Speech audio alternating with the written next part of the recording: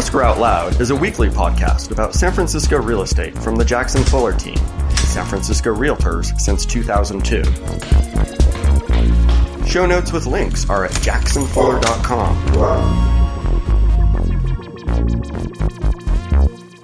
Hey, Dave. Hey, Dave. How you doing? Pretty good, I think, but I haven't seen the report. Well, you'll have it tomorrow. When have I heard that before? So thank you so much for joining us. Introduce you to our lovely listeners. This is David Milne from Arch Inspection. Has many, many years of experience inspecting homes in San Francisco. Any idea how many homes you've inspected in our fair city? It's a great question. I would have to go back thousands and thousands. Thousands. Yeah. Easily. Yeah. So we're really excited to hear what you have to say today. We never know exactly where our conversations are going to go, but we're just going to talk about that life. Exactly. Talk to you about some of your experiences and your perspectives on the importance of home inspections. Maybe toward the end, we could talk about maybe the strangest thing you've ever come across. Maybe we could wrap up with something fun, like something you wish you had never found in an inspection. Or something unexpected, that doesn't go there. It's San Francisco. You never know what you might come across. Or not, right? Yeah. I mean, the number of homes that have been missing foundations over the years. Oops. Yeah, right. Exactly. Right. So maybe we can start off with, if you want to just sort of give us your overall thoughts about why is it important for a buyer to have a home inspection when they're buying a property? Good question. So I think to take it granted that not everyone's a contractor, has experience in construction. So when you're purchasing something like a house, which is constructed, you're walking in there blind. You have really no idea, what am I doing? What am I looking at? And this is where you want to start looking at inspection reports. If you think of real estate transaction as a pie chart, there's many factors coming in there, and I'm a slice of that chart. So normally you would be reviewing two reports. One is a termite inspection or pest inspection, and what that person's looking for is anything that would destroy wood. In San Francisco or the Bay Area, the three common would be just fungus damage or rotted wood, one and the same, wood-borne beetles, and then, of course, termites. The other type of report you'd be looking at would be a contractor inspection, and that's what I'm providing. And I'm really taking it from there on. I'm going to talk about the foundations, exterior covering, roof conditions, site drainage conditions, what's going to happen with water. We'll get into water at some point. I'm going to go over the three utilities, plumbing, gas, and electric necessities, and show you how to turn everything on and off. Look at the water heater and the heat system. Time-wise, oddly enough, the bulk of the inspection is really the lower portions of the building. This is contractor line. This is where I get in there and really start taking a look at things and shaking stuff around and kicking the tires. Once I get inside, it goes much quicker. It's more of a random sampling of doors, windows, and outlets. What I'm really looking for is earth-shattering news, big cracks in the walls or stains, evidence of leakage, that type of thing. We generally don't focus much or pay much attention to the everyday amenities, appliances like washing machines and stoves and refrigerators and dishwashers. We just don't really have a great deal of interest in this. So if they're newer, good for you. And if not, certainly you want to either have some kind of a provision, backup, maybe an extra insurance policy, something to pick these things up. Look at you pitching the home warranty. That's money well spent. Well, it's Murphy's Law. That's the appliances, right? I mean, that's it. Absolutely. If, when you buy these things, more often than not much is going to happen. But if you don't, you can rest assured within 90 days, not one, but 3 widgets are going to break. I hate it when the widgets break, Dave. They do. And on top of which, so there's a mental threshold I've noticed. If one item goes, okay, I'm a little upset. I got it. The second one goes, now they're getting a little bit upset. But by the time the third appliance dies on you, now they're just losing their mind. And it's usually something water related, like a dishwasher or garbage disposal. And so that, again, is where these policies really come in. It's important to note that a home inspection is, in essence, a photograph in time. Here's how it looks today. So it makes it really hard for us to predict what's going to happen. I can comment on the general age of an appliance, or perhaps it looks new, or perhaps I think this might not have a lot of remaining lifespan in it. But it's really a guess. You never know exactly when an everyday appliance is going to go out. Or you can never predict when a roof's going to start leaking. Yeah, absolutely. When it rains. Yeah. Water is probably much of what you spend time dealing with. It is. And the results thereof. It is. But kind of to finish up on the importance of these inspections, it's all about gathering information. And the more information you have, the more informed you are to make a good decision. In other words, do I want to proceed forward with this? Do I have any allowances or money set aside for any kind of remodeling or repair work I want to do? But that's really the purpose of the inspections, is to educate either the buyer or the seller on the condition of the property. So we've kind of talked about the importance of them. How does it actually, the mechanics of it work? For example, there are people in the transaction that the buyer or seller are never supposed to come in contact, like the appraiser, for example. Is an inspector a person hired like that goes out and does this, by themselves, and then you come back and they just read a report? Or how does that work? What should people expect? Well, good question. So without being too long-winded, the termite inspectors or pest inspectors are looking for wood-destroying organisms, or WDOs, and they are governed and regulated by the state. So the state of California has a board, a structural pest control board, that oversees this. In California, there is no licensing for home inspection. Some states do. California has elected not to do it. They license everything. Right. Cosmetologists. Kel surprise. Yeah, there's free. So I hope no one in Sacramento hears this. Well, I'm sure someone's working on it somewhere. That said, we still want some sort of set of standards to go by. So when I write a report, there's two well-known organizations that would govern this. One is ASHI, which is the American Society of Home Inspection, and the other one is CREA, and I'm at a loss for words. I can't remember what that is. But it's an excellent acronym. Right. Fully support it. But since we can't go by code compliance, in other words, we're not city inspectors, we do need some sort of a format or governing format by which we generate these reports. So in other words, there's certain things we're going to look at and talk about, and there's certain things we don't. So again, with a contractor inspection, foundation, siding, roof, 3 utilities, water heater here, and then looking for adverse conditions inside.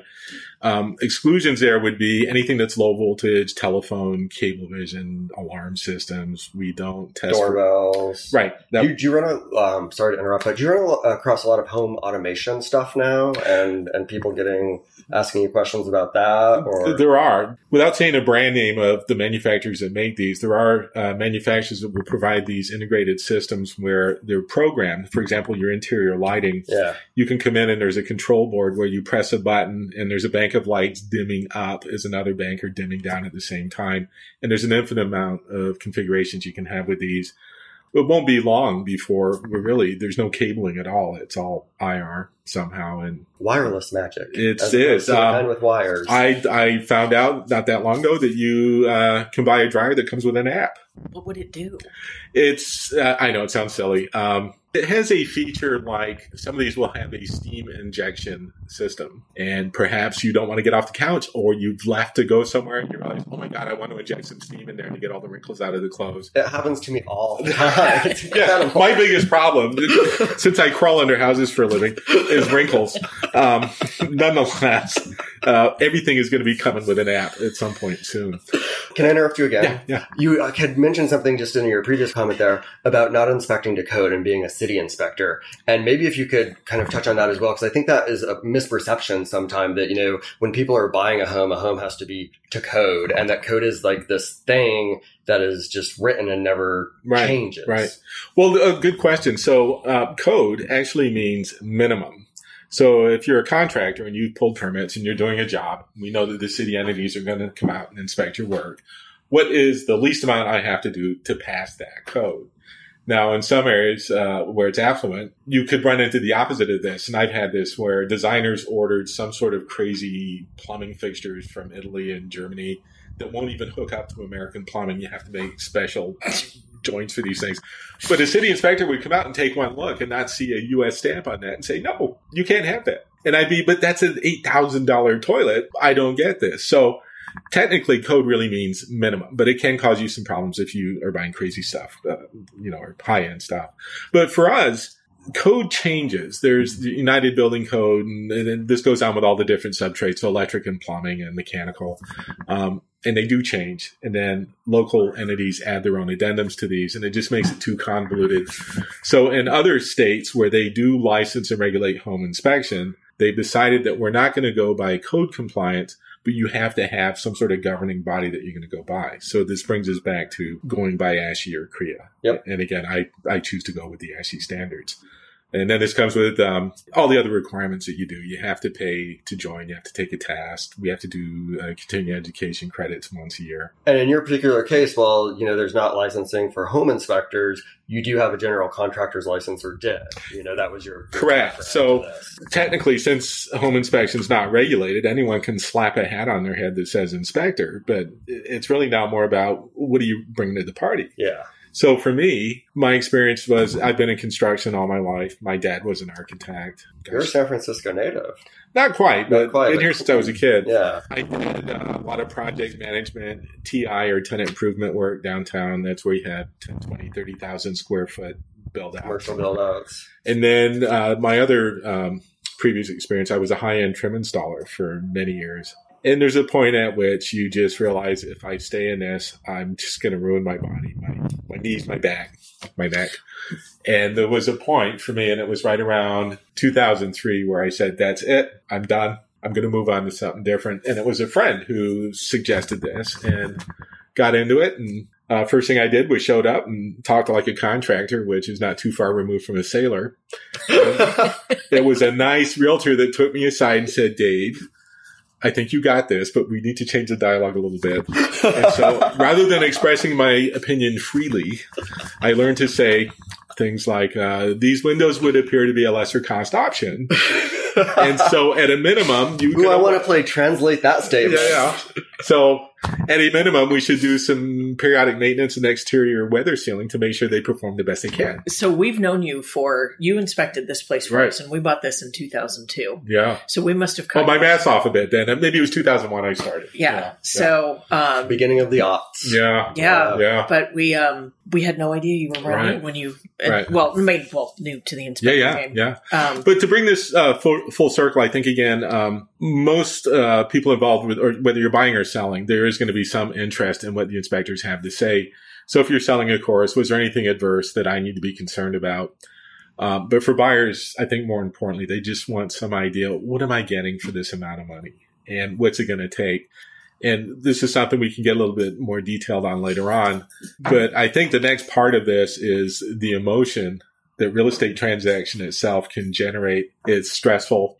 Home inspection for me, same thing. By the time I meet a couple, they've already gotten a certain distance into the real estate process.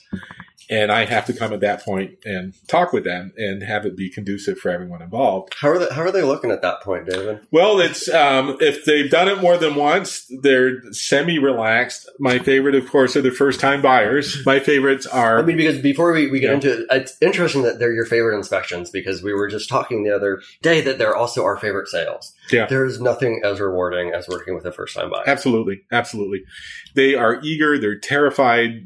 They're just on the edge of their seat. It's a bundle of emotion. And I think the best part for me is that I realize before I say anything, I've got to get them to relax a bit, or they're not going to hear anything that I'm saying at all. So my favorite story then would be how first-time buyers are my favorites. More often than not, when I arrive at the appointment, they're already there. And say, for example, it's a young couple out front and they're eagerly waiting. And I'll approach them, and I notice right away they have large bags under their eyes, and they probably haven't slept in 2, 3, 4 days. And I know mentally, again, they're right on the edge of their seat. And I've got to get them to relax or engage them somehow. So I'll use a little bit of humor and levity, and I'll go up and say, let me guess. You're convinced the minute you close escrow, you're going to come home from work, and everybody else's house is still here except mine. It's just a big pile of sticks. And at that point, one of them will just kind of whimper out a quiet yes. Usually cry like, yeah. So I'll then follow with, that's not going to happen. Here's why. And it's usually something to the effect of, this building's been here for at least 90 years and it's not gone anywhere. And now that you understand that, this thing has weathered the test of time. It is here. Now let's get inside and take a good look and see what we can find. And at that point, they now realize we're all on the same side of the table. Let's go look at this thing and see what we've got. So you're hired by buyers and you're also hired by sellers. So when you do, and probably more often than not, when you do an inspection for a seller, you just meet an agent and you never meet either one of the principals, right? That's correct. Is there any, I know you approach the inspection itself the same way, but is there any difference in process, or do people call you for follow-ups? Right. So the other side, so if we stay on the subject of emotional reaction to real estate and home inspection in particular, sellers, again, in a place like San Francisco, you've got a lot of old buildings, a lot of history going on here. and I'll write a report. And more often than not, true, they're rarely there. But every now and then I'll send out a report and I'll get a call, and you can tell they're quite agitated and feel that I've made some disparaging remarks about their building. And again, it's the same approach I take, which is, okay, I got to get you off the edge of your seat. Otherwise, you're not going to listen to anything I'm saying. And I'll remind them that sometimes this comes across as if I'm accusing you of having ugly children. I'm not. It's just, this is how the building looks today. Now, if you truly believe there's something I have somehow embellished incorrectly one way or another, let's talk. Let's take a look. And I've had cases where they've done exactly that. And one I remember was this guy was quite upset, and I think he hung up on me. But about 3 days later, he said, I read your report probably 4 or 5 times, and each time I read it, it made a little bit more sense. By the time the 5th time, I'm there. You're right. There was leakage coming in through the foundation, and I am on a hill, and everything you said is true. So it's, but you never know. Again, like, people just are all different, and they all respond differently. So you never really know exactly what you're going to run into until it pops up right in front of you. Well, and then there is also the interaction that you have with agents. Right. And we've had questions. We've been in this business for a long time, and people always wonder, like, if we're recommending you, are you like, is it in our shady? back pocket? Yeah. Are we giving you, right? Are we sliding you a Benjamin to make the inspection go well? Absolutely. Yeah. And so what is your relationship like with the brokerage community? Well, again, you're dealing with a lot of different types of personalities. And even though realtors the assumption is we're dealing with trained professionals, there's still people, there's still emotion involved. And sometimes they too might have objections as to something you comment on. Now, as far as being in cahoots or one side, favoring one side over the other, in order to be good at your profession, you have to be able to, again, not embellish one way or the other. It's a shot right down the middle. To the best of my ability, here's what I see today. Now, what I will do, if someone's upset, say a seller really didn't like what I said about a certain item, I would say, well, true, but now let's break it down. Let's put it on a scale of 1 to 10. Is it a 1 or a 2 or a 3? Not so bad. Or is it a 10? Like, this thing's going to just explode any minute now. What are we going to do? And again, what you're really doing, or what I find I'm doing, is answering objections. Someone has shown a strong opinion or an objection to something I've said or commented on, and I cheerfully will address it. Let's talk. Let's go over this. And every now and then, good example would be a roof. I might have looked at a roof and I thought it looked older than it really was. I'd be the first one to step up and say, my bad. Maybe that roof wasn't that old, but nonetheless, we want to know, most importantly, that thing's going to perform and not leak. Right. But yeah, you do get, there's a couple things that happen. One is, once I've come and gone, because again, I'm at an average inspection for 2 hours. And once I've come and gone, I'm followed by an army of other people. And it's going to be somebody's friend or relative or contractor buddy, or my favorite, some old relative like an uncle or grandfather. And they'll show up. Uncle contractor. We all got uncle. Everyone's got one, yeah, or the buddy. And they'll walk in and they care about their friend or family and they want to do what they can to help them, but they'll get them unhinged. So a great example is they'll show up and they'll say, did you know? And that's the 3 famous words. Each sentence starts with, did you know? And they'll just say something awful. And now what happens, the person that sat and listened to this now has gone into a bad space. And again, we're emotion. And I call it anchoring. They are now anchored in a bad spot. And so by the time they call me, they probably slept on it a day or two, and it's keeping them awake. They're laying there at night with their eyes wide open. It's like, oh my God, this thing, And so it's a bit of a challenge, because even if I answer whatever concern they had, you can tell sometimes they're still apprehensive. Yes, you're convincing, but I'm not sure. I'm not convinced. And so you just have to go the extra mile. And there's be a point where I'll just say, okay, I explained this to you as clearly as I can, my opinion. I would suggest you talk to someone else, talk to a couple contractors. And the general rule of thumb is, if you hear the same thing coming out of 2 or 3 licenses, you're probably on the right track. And if you're hearing a lot of different stuff, keep looking. Yeah. So, but emotion is huge. It's something that you have to acknowledge. Well, there's so much emotion in every facet of a real estate transaction. But if someone's trying to get a loan and they're having to go through what I've heard described as the financial proctology of getting a loan these days, and they're worrying about the house itself, there's a lot of emotions. Absolutely. And then and it's also, generally the most expensive investment anyone will make in their entire life. So, there's the magnitude of it all on top of it. Absolutely. Right. Yeah. It's, I mean, in any market, probably a house is one of the most valuable assets, but here in particular.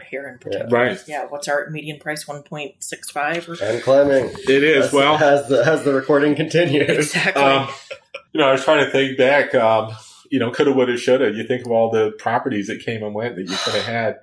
And I remember, I won't get too specific here, but I remember when you could get a building in the Haight for a very nominal fee. Yeah. And I would be in my early 20s and something would come up and I had maybe half the amount of money for a down. And I would go to everyone, my dad, friends, wherever you could go. And your parents were the best back then. To be like, that's way too much money. You're going to lose your shirt. It's not going to work. And you look back and I mean, we were talking about a couple of $100,000 for a 3-flat Edwardian. And now I tell people that and they just look at me gobsmacked. What? This just doesn't make any sense. Isn't that crazy? So it is, but it's proportional. We had kind of actually talked about that a little bit about how kind of that's been an interesting shift, because when a house costs $60,000 and the foundation, is going to cost $100,000 versus, when your house at that same house is now worth $1.5 million, that foundation might be $200,000, but it's not appreciating like the house. So kind of these major systems and structures that used to, dwarf the cost of a house or be, substantial to it have really shrunk in relationship to our property value. True. The proportion is less. One of my favorite things is there's certain buzzwords that will just make an agent lose their mind or respond strongly. Faulty grades. That's one that gets everyone's attention. So I won't be technical for the recording. You got faulty grade, cantilever decks, foundation work, and leaks. And true, when a house costs $400,000 and the new foundation was $100,000, that was 25% of your purchase value. Yeah. Nowadays, again, if a building's $2 million and it's still $100,000 to change a foundation, now it's different. And it's not daunting. Right. It's no longer as daunting as it was. Now it's just 5%. Yeah. And that's if they do it at all. The other thing, so that actually leads me to a great question. Do you know, or like in your experience, often buyers go through the process and, talk about all of the things they're going to do as soon as they become owners? Like if you had to predict what amount of that work actually went on, or people kind of move in and then get comfortable with it the way it is, do you notice kind of a perception of like over the years you've gone back to houses and they're exactly the same as the last time you all inspected the time. them? Oh yeah. No. When you're buying, it's a really big deal that I have a great foundation. And lots of talking goes on about this. And then 5 to 7 years later, they've decided to move. And I show up because I'm the one they called. And it's the same foundation. They never touched it. And I see this with all old furnaces, you name it. It does happen. I was going to talk more of when I do meet buyers first time, especially if they're first time buyers, I like to ask them what their plans are. Are you just going to move it and love it the way it is? Maybe a little paint and that's it? Or do you have remodeling plans? And this way I can steer the inspection as best I can towards the direction they're going. So technically, as a home inspector, I'm really supposed to stay inside my inspector's box.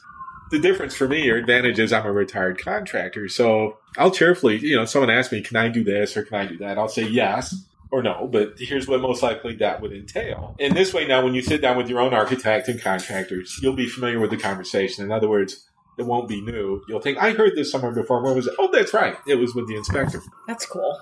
When you talked about how you go back 7 years later and the house is the same, when we bought this place, I was already an agent, but then I was a buyer.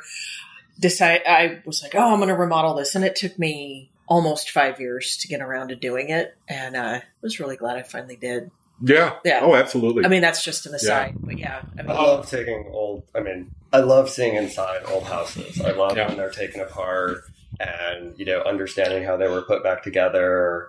And kind of, it's an old cliche. They don't build them like they used to. That's true. But because we also sell a lot of condos that are brand new construction, and just learning kind of about like what modern construction techniques for those buildings are versus how things were built. Right. And also I think one of the things that's really special about some of our older homes is the wood they were built with. And I know that sounds totally dorky, but it's like old growth redwood in some cases. That's one of my favorite talking points. And that is, most of San Francisco is exactly that. It's old, and it was built back when you could mow down those old forests. And Those trees could be several hundred years old to, 2,000-3,000 years old.